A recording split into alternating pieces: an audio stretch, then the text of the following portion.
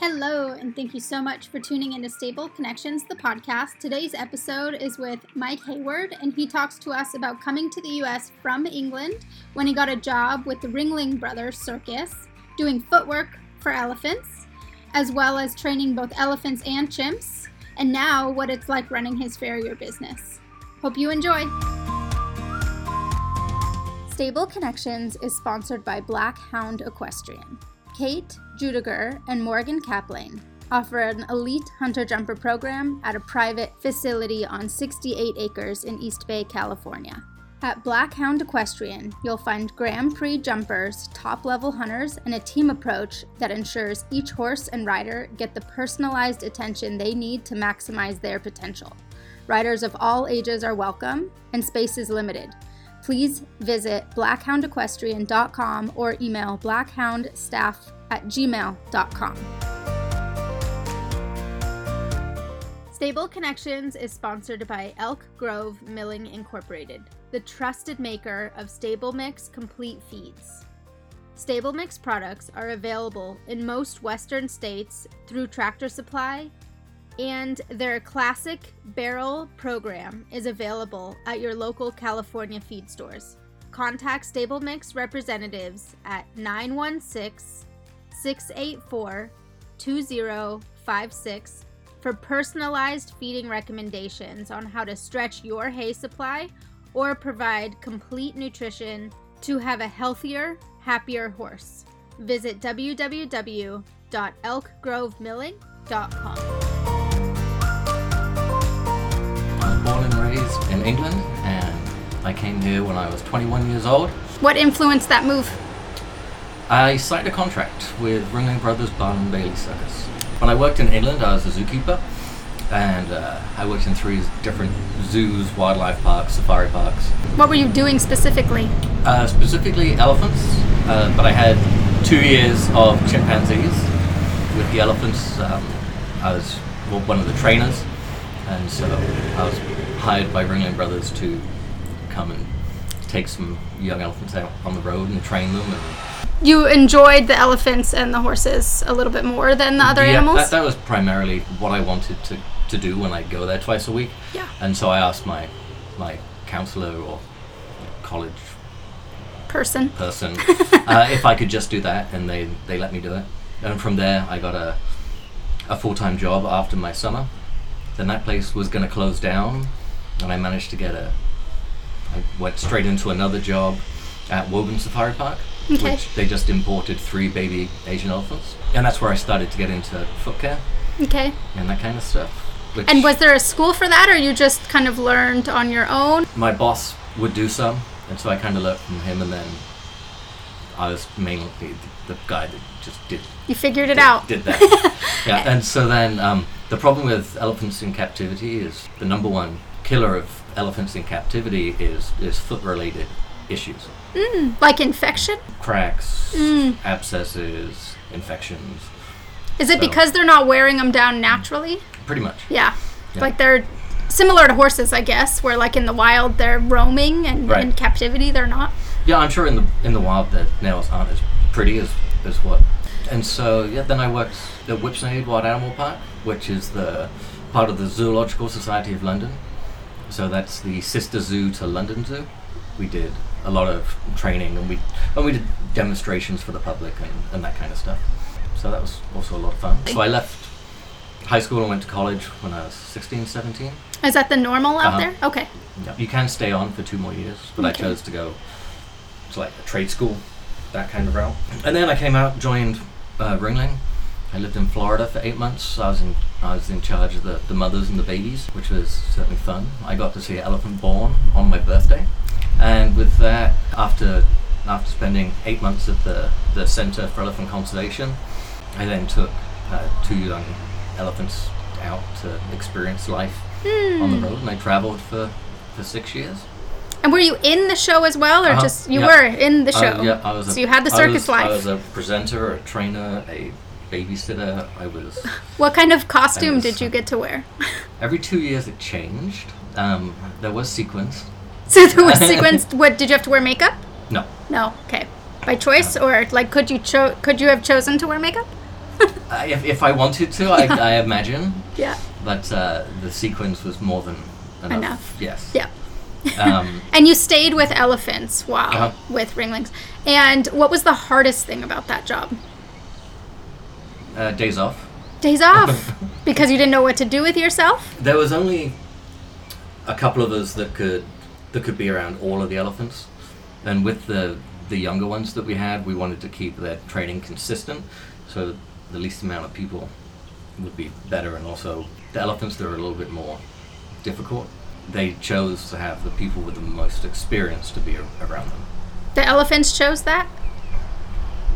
Yeah. They're just super sensitive? It's almost like if you're not very good at walking a horse, don't walk the stallion kind of thing. Yeah. So, but if you have somebody that's savvy around animals, then it tends to work out a lot better that way.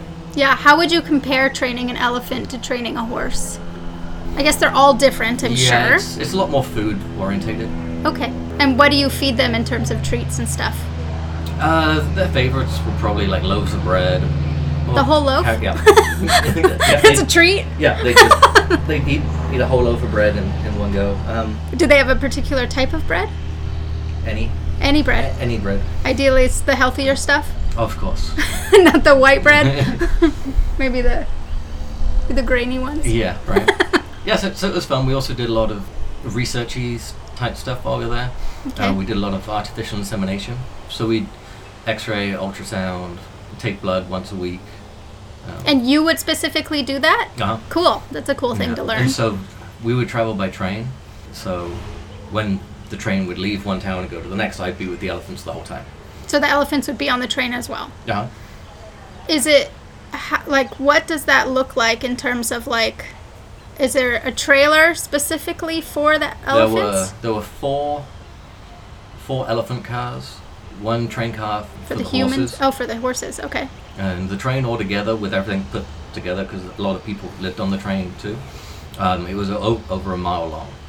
Oh, wow. And it was the world's largest publicly owned train. It was publicly owned. Fascinating. This is all very fascinating. Did you at the time realize what a unique job this was? It was kind of like a dream of mine, because all of the best elephant handlers, trainers, at some point worked for Ringling. So that was my goal, and I achieved it. Traveled around America 6 times. How many years were you with them? 6 years, 8 months. All the foot care and all of it. And I did some consultancy for elephant foot care, and I still do some now. I get sent a lot of pictures. Really?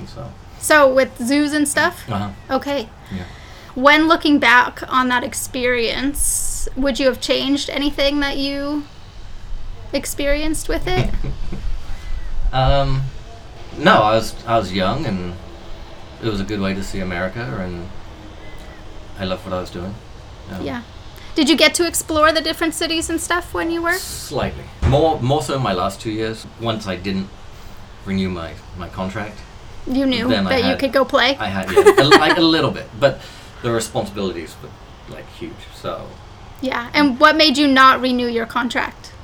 I was just over traveling. As I travel around the United States, I meet up with other farriers, and I go hang out, spend a day with them. So I got to meet some really, really cool people all across America. I know that I definitely do not want to shoe horses in Las Vegas because it's a little warm. But yeah, it was like a unique experience. And then when I did move out to California, I went to horseshoeing school and then started to work for a guy, and then started my own business. And then it's just been... It's been that life since? Yeah, that's it. It's very busy. Yeah. So why did you choose California? Somebody said it was like 72 degrees all year round. Uh-oh. Right now we're in a heat wave, they so totally lied. they did lie. I mean, if you're in Santa Barbara, Santa Barbara stays like 80-ish most of the year. Got to go a little more south. So yeah, I like the area. Yeah, and why San Jose specifically? When I come out here and spend some time with some farriers, it seemed like a good horse world. So the horses that they had on the circus, what type of horses and what did they do? They had some trick riders, some Cossacks that would cool. that would do all those kind of tricks where they go around in circles and do acrobats. And Cossack specifically is the one, they're essentially in like a round pen, like a short round pen, and they go in circle, whereas trick riders, they go straight. Yep, so they go around a circle, and they have people a bit like vaulting, I guess, but they do a lot more dangerous tricks. So they go like under their belly as it's like cantering around the ring. Yep, Cavalia had this as well. So so Sylvia Zabini was on the show when I was there, so I get to watch her train her Liberty Act and do that stuff. So that was interesting. And so when the farrier would come to do her horses, I'd go help him. I was like free help for the farrier. Cool. That's for you to learn. I mean, essentially you're apprenticing, right? Yeah. Except nowadays apprentices also get a little bit of money. And then once I started my business out here and became quite successful, I joined an organization called the American Association of Professional Farriers. Okay, that's different than being a journeyman and that sort of stuff. Yeah, okay. It's a different. It's more about continuing education, and in order to keep your status, you have to have so many hours of continuing education a year. And that just looks like clinics and stuff? Yep, we're required to have more CE than what the vet is a year. Oh wow! So that's kind of a good. I mean, not that it's a good thing to be more than a vet, but like the feet are a huge part of whether it's a show horse or not. Like the feet play a huge part in the horses. And a lot of vets, unfortunately, at vet schools, they don't get enough time studying the lower limb. So that's where it's important for us, and especially like new vets, we can kind of help them along the way a little bit. I really enjoy working with vets and looking at x-rays. Yeah, that's something that I like to ask farriers often, is if you feel as though the vets, the farriers, the body workers, if there is kind of a camaraderie, or if you feel like there's kind of some turmoil sometimes there. I can only speak for myself, but I get on pretty much with most of the vets that we work with. Good communication is always key, but you have to have the trainer, the owner, the vet, and the farrier all kind of on the same page. That's the key for the best outcome for the horse, which is what we all want.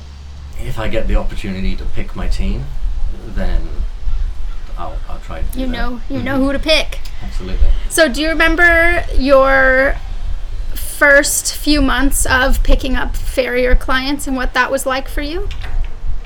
Yeah. When I started out, my prices were too low, so I got pretty busy pretty quick, but I had the clients that weren't particularly the best. Like, not the best horses, not the best clients, not the best pay. Yeah, I think there's pros and cons to that, because some farriers, like the other farriers locally, might look at that and be like, he's trying to lowball just to get clients. Yeah. And then others are like, he's lowballing because he's new, and that makes sense. So there's like these two sides to that. But once it takes so long to get your prices up. If people call up and ask for a price, I know that I'm not their farrier. Right, like that's kind of how I feel. So I'm switching farriers soon because I'm moving to Lake County from Sonoma County, and my farrier doesn't go up there. Luckily, I have referrals and stuff, but I didn't ask him how much he was because it doesn't matter. I'm using him for his reputation. Yeah. And yes, I'm hoping he's not $500 for a half shoeing, but if you want to pay $500 for a half shoeing, I will go. No, I'm hoping he's not that. And my farrier currently is really, really affordable, and so it's But I don't care what his price is. Yeah. I want to use him because of his reputation, not because of the minimal that he charges. And it does take a long time to get a good reputation.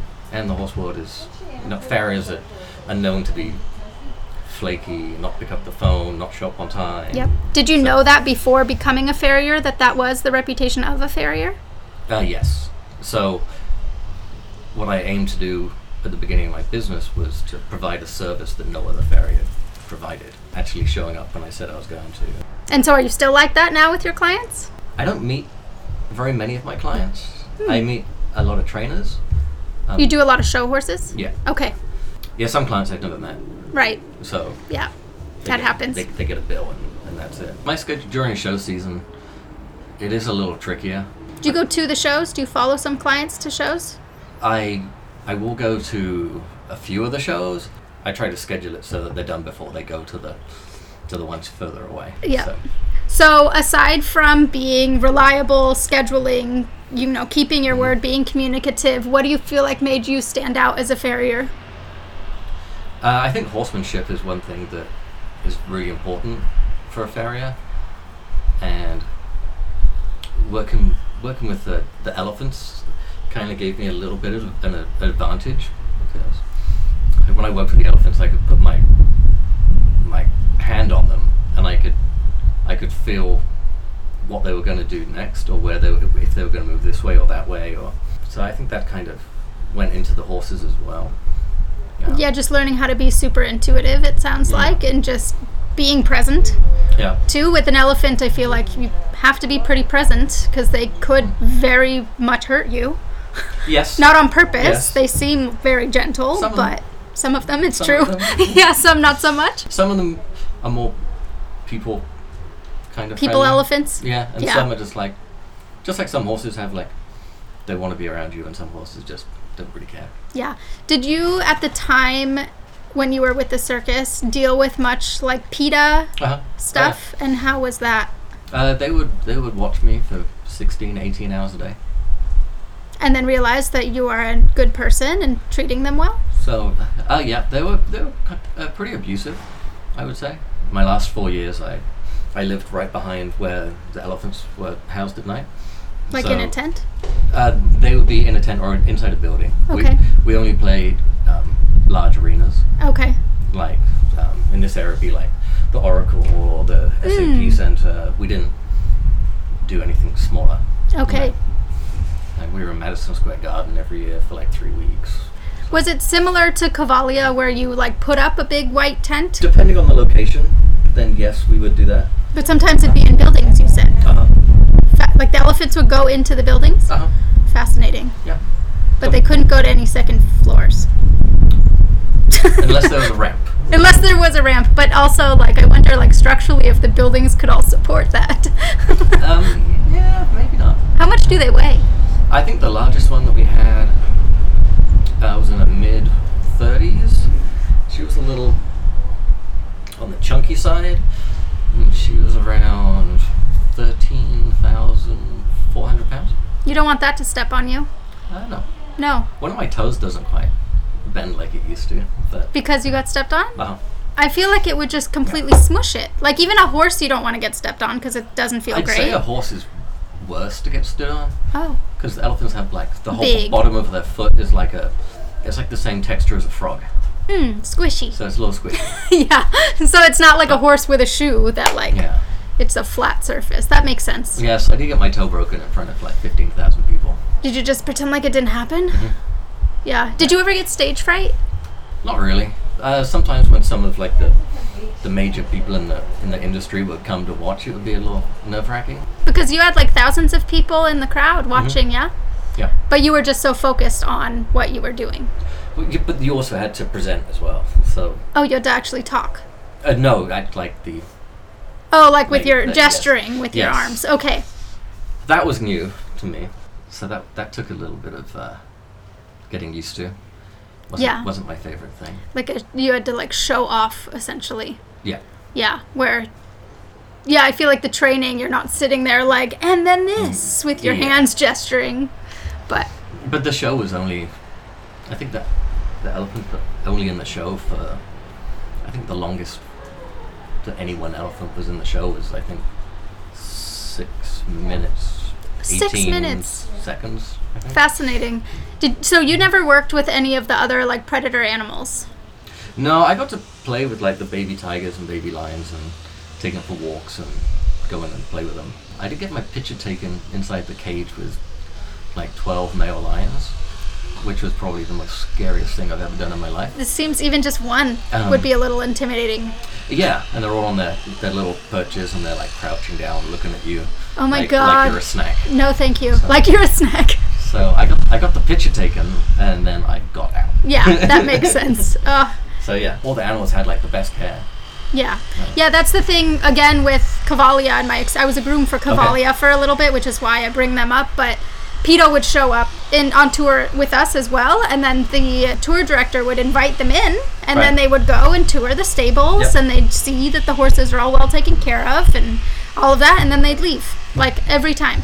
Yeah. With Ringling Brothers, we were inspected more than any other animal facility in the country. Why do you think that is? 'Cause each town we go to would have different animal control officers. Yeah. So then, once we arrive and they come in, we walk them through, we show them whatever they wanted to see, and that was it. And a lot of them are just diehards, and it doesn't matter what you show them, they're never going to agree with that. Right. So you said you still work with some elephants. Do you want to talk about that? I have a few friends that send me pictures of feet, and I'll just kind of comment on like what they should maybe try. Yeah. And how do you do a elephant's feet? Like, is it just a big rasp?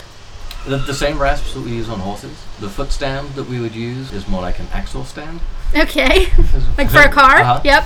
We had cradles, but they were obviously Huge. like a foot wide. And the stands that they put because they're trained to put their foot on a stand, was probably like the same size as a dinner plate. And then you could round off their nails. And it's just so, I don't even know what an elephant foot looks like, but it's nails that you're filing. It's not the actual pad. Yep, the pads we do as well. The pads you do as well. The important part of training elephants, which more elephants are going into a protective contact system now, where you can't go in with them, which I think is a downfall for the husbandry side. So we would do the pads as well, because they would get thrush and stuff like that. And crack, like you said. And cracks and stuff. So we put their feet forward to trim their nails and round them off, and you'd always try to raise up the front of the nail so there was less pressure on it. Some of them would get like quarter cracks or toe cracks, abscesses.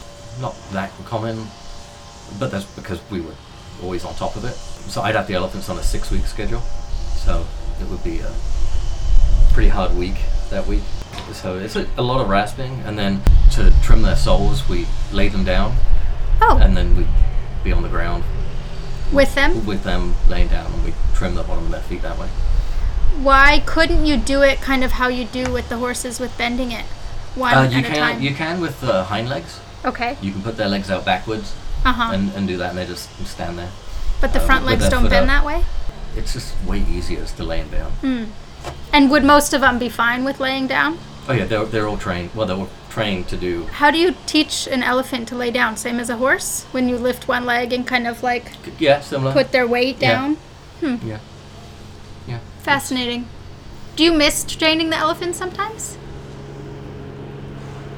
You did it for so long. Yeah, I miss some of the elephants. But I don't know. I don't think I'd go back to it. You did your time? Yeah, and I think with horses, it's as a farrier, we live on instant gratification, and so doing 10, 12, 14 horses a day, you get that feeling. So taking something that's not so pretty and making it look pretty is good, and having pride in your work, and it's a lot of problem solving, a lot of watching horses move, watching them go, the communication to try and get it moving. A little bit of a puzzle. What's something that you would want the common horse owner to know that maybe a lot of them don't know? I would like to see more kids doing pony club and that kind of stuff. I think the horsemanship that we maybe used to see, you don't quite see as much now. A lot of the times I show up to the barn, I jump on my horse, I give it back to the groom, and one time I was at a barn and I asked the girl, I was like, "Oh, we're done with your horse. Where's his stall?" And she couldn't even tell me where the horse's stall was. When I get here, the horse is tacked up, and I jump on, and then I give it back, and I think that's lacking a bit. Yeah. And have you ever owned your own horse? Yes. Once upon a time, I had 7. 7. And when was this? With my ex-wife. Quarter horses. I had a buckskin quarter horse. And was this in California? Yep. We owned a ranch, like a stables. So we housed, I think, 74 horses at the busiest time. And 7 were ours. 2 minis. And the rest were quarter horses. I really love mini anything. Yeah. Do you? So, yeah. When working with elephants for that many years, now you love mini everything? Yeah. What are your favorite mini things? Mini donkeys. Okay. as long as they're nice. Yeah, well, yeah. Baby goats are like my favorite thing. Mini horses, always fun. Mm-hmm. For the most part. Do you like mini dogs? Mini humans? Mini human.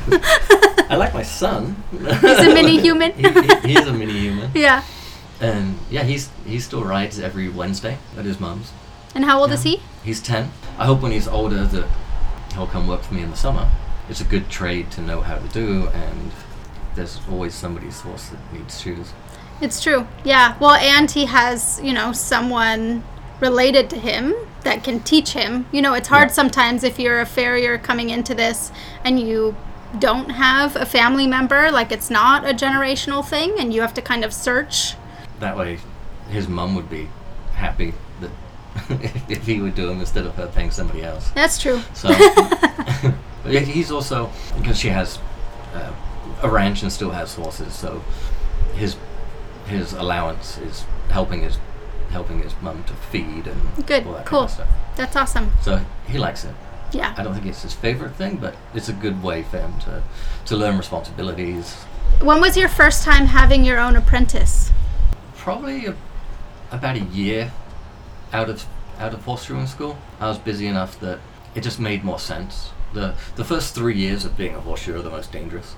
Dangerous in terms of you getting hurt? Pretty much. One, your body's not used to being put in those positions, so your body does hurt every day for 3 years, and it still does occasionally. I was gonna say that's surprising if it doesn't still. And then you're typically by yourself, and so if you need a horse to be held, there's nobody there to hold it, and so then you just have to pack up and leave and try to come back. So yeah, I always like working as a team. Fernando's been with me for 8 years. That's a good long time. Before Fernando, I had his cousin, and he was with me for, I think, 6 years. Fernando's brother just started working for us. He's been with us a couple of months now. So hopefully they stay with me for a long time. And it's nice to have the help and the extra hands, and if there's a horse that doesn't want to really stand that good in the cross ties, then it's no big deal for us just to untie it and hold it and take our time. And for safety too, it's nicer that if something happens, that there's someone to call the ambulance. I've had my share of injuries. Yeah. So. Do you want to talk about any of those? Where do we start? Maybe ones that stand out the most. I broke my pinky. I broke my hand. That sucked. Yeah, because you also have to take work off when that happens, right? No. You should, but you didn't. You should. No. Yeah. No, I was working on a cast for 14 weeks. Which hand was it? My right hand. And are you right-handed? Yes. So did you learn how to be left-handed at that time? Yes. Yeah. Well, it's good for your brain to know both, so. Because I went back to the hospital after 7 weeks, and the doctor told me it wasn't healing properly. So then they wanted to recast it for another 7 weeks. But for the second, I took my hammer in with me, so they could mold the cast kind of around my hammer. They were fine with that? They're like, just don't tell it. He's like, you're not going to stop working. I was like, no. I was like, but can you just make it so I can hold a hammer better? That's amazing so like, that you had the confidence to do that. So they totally hooked me up. I had 2 carpal tunnel surgeries, back to back. Back to back, so you got one done and then right away did the other one. And how long is rehab for that?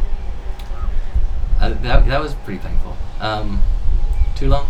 Too long. But I kept working. Yep, that's probably why it was too long. Yeah. What else? I broke my shoulder 4 months ago. That was recent. I was walking a horse out of the pasture. Sweet, nice old horse. Tripped and fell on top of me, and I put my arm out to stop my fall, and my shoulder socket just went.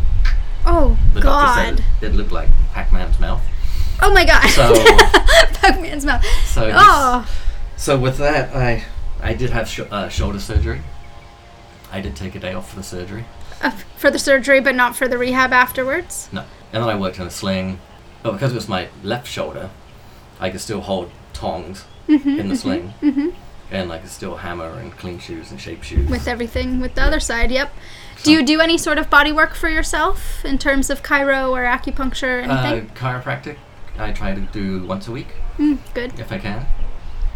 I have a chiropractor that come to my house, or friends with us, so I'll go to their house, have dinner, and pop you real quick. Exactly. Yeah. I like to get a massage, but it's fitting it in is a little tricky. Chiropractic helps me the most.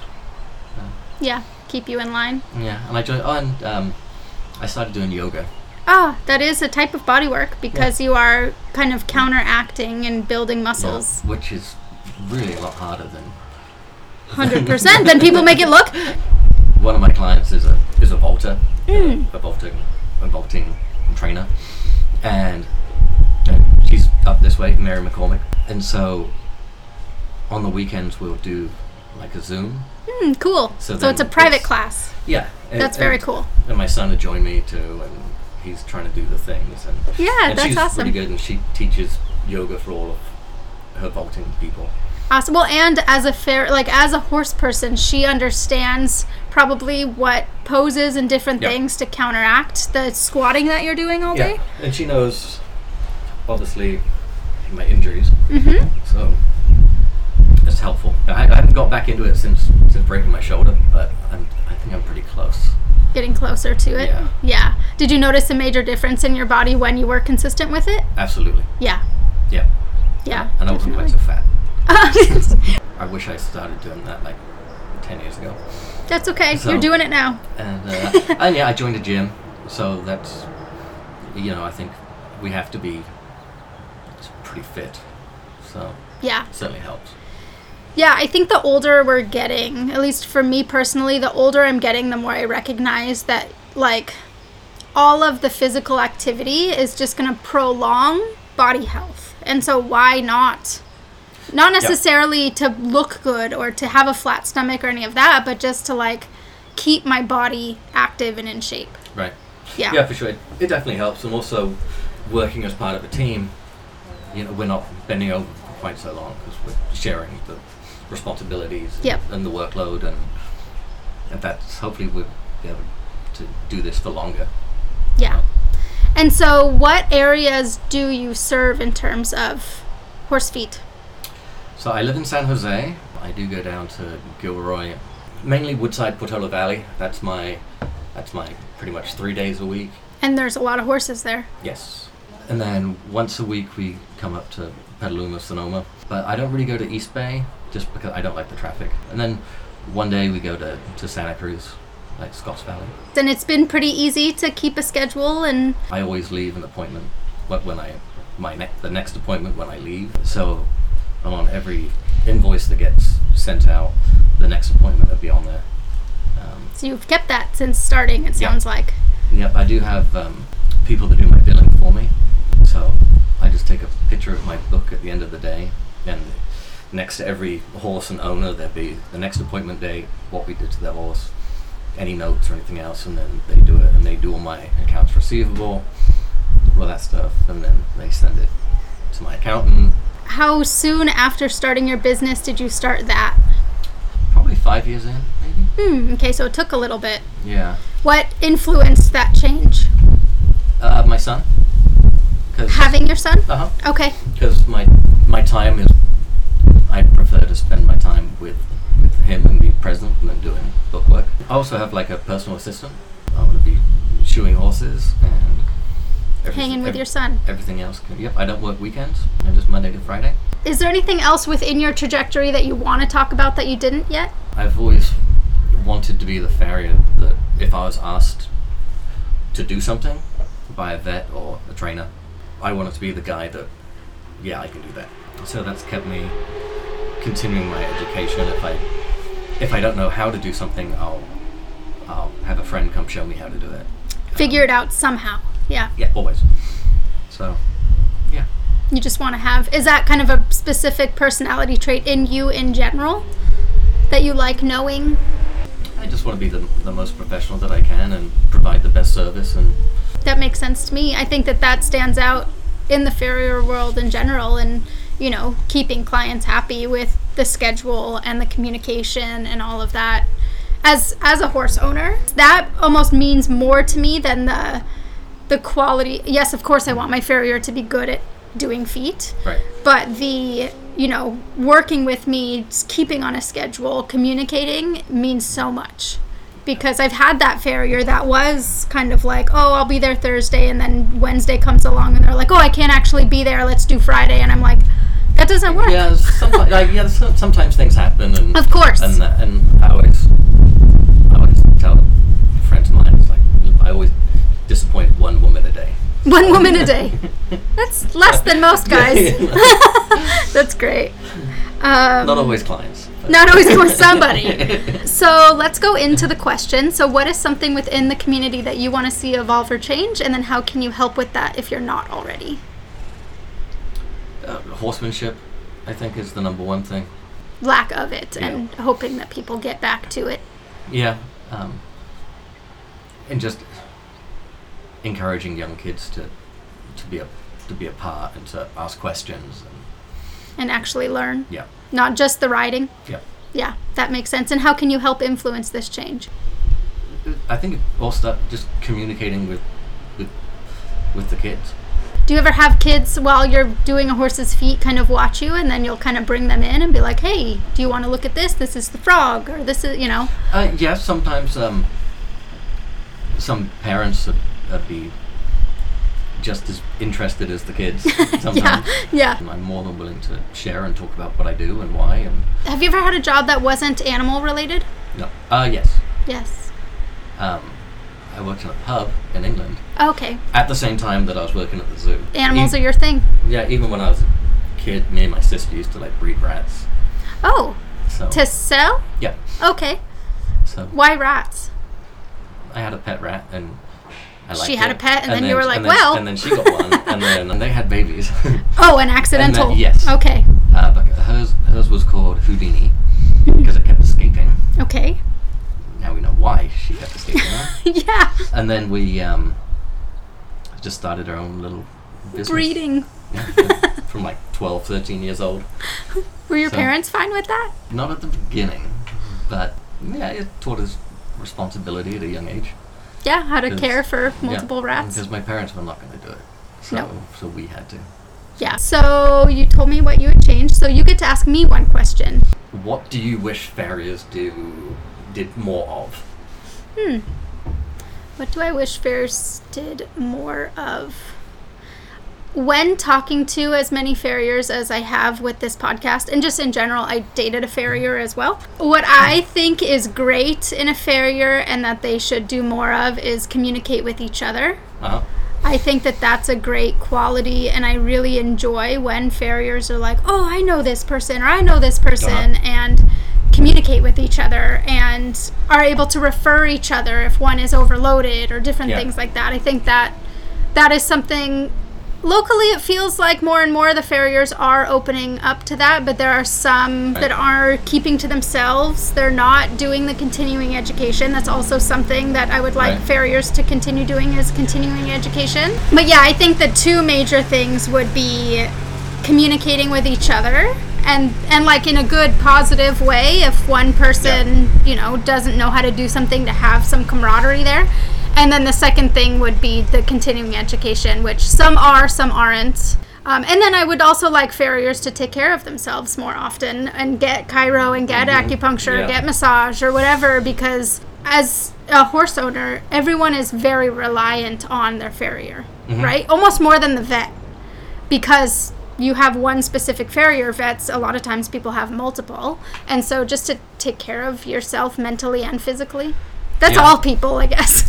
I think that's one thing with my business, is that because I work as a team, it's like last week I went to England for 6 days. And did they carry for you a little bit? I gave Fernando my book and the keys to my truck and trailer, and that's lovely. They managed to get a whole bunch done. Yeah.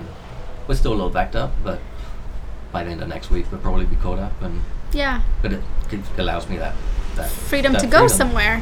Yeah. And how do you feel why do you feel like you have been able to keep apprentices that long? Because I pay them really good. I'm easy to work with, I think. Yeah. Well, and I think with apprenticing it's hard because a lot of times they eventually want their own business. And a big draw to that is the pay, right? A lot of times apprentice gets $250 a day. If you're doing your own thing, that's one shoeing. Yeah.